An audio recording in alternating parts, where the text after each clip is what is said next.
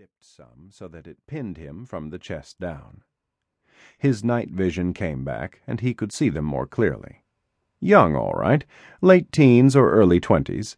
The girl was blonde and chubby, the boy dark and lean with a stubbly growth of whiskers on his chin. On one end of the blanket was a rolled-up sleeping bag. On the other, a bottle of wine and 2 plastic cups. A second bottle, empty, and fast food bags, napkins, trays, wrappers, half-eaten burgers, and ketchup-smeared French fries lay strewn over the sand behind them. Slob's party. And wine and food weren't all they were partying with. The light wind carried the faint, acrid scent of pot.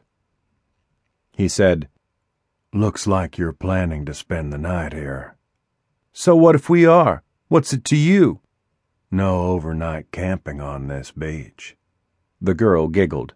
"We didn't see any signs." Stoned, her words slurred. The boy said, "None of your business anyway, man." "Maybe it is." "Yeah, you think so?" "What about all that trash there?" "What about it?" "You going to take it away with you?" "Screw the trash," the girl said, and giggled again. "Crapping up the beach," he said. "I don't like that." "Who cares what you like, man?" "Tell him to go away, Eddie," the girl said. "You heard her." There was a length of driftwood the size of a baseball bat on the sand next to the blanket. The boy picked it up. "Go away. Leave us alone. Find some other place you want to hang down here."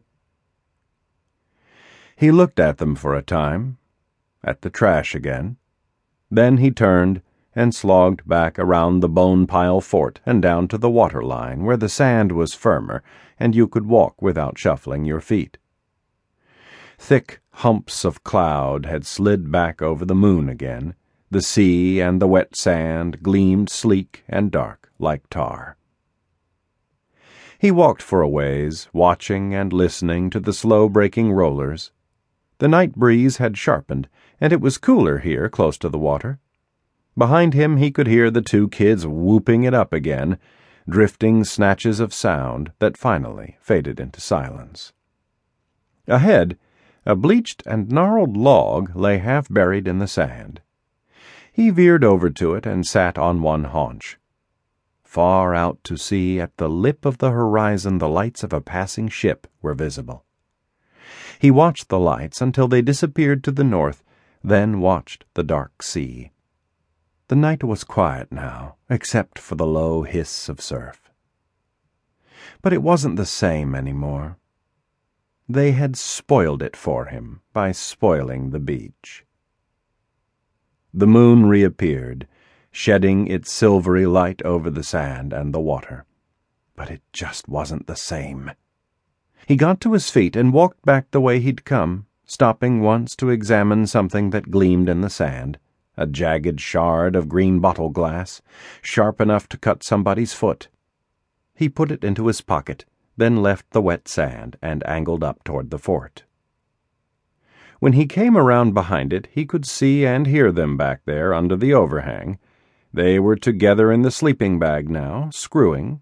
The bag moved and jerked like a live thing, and the sounds they were making rolled out at him, grunts from the boy and little animal squeals from the girl.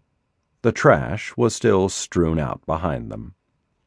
They were too busy to hear him approach, didn't know he was there until he walked right up beside them.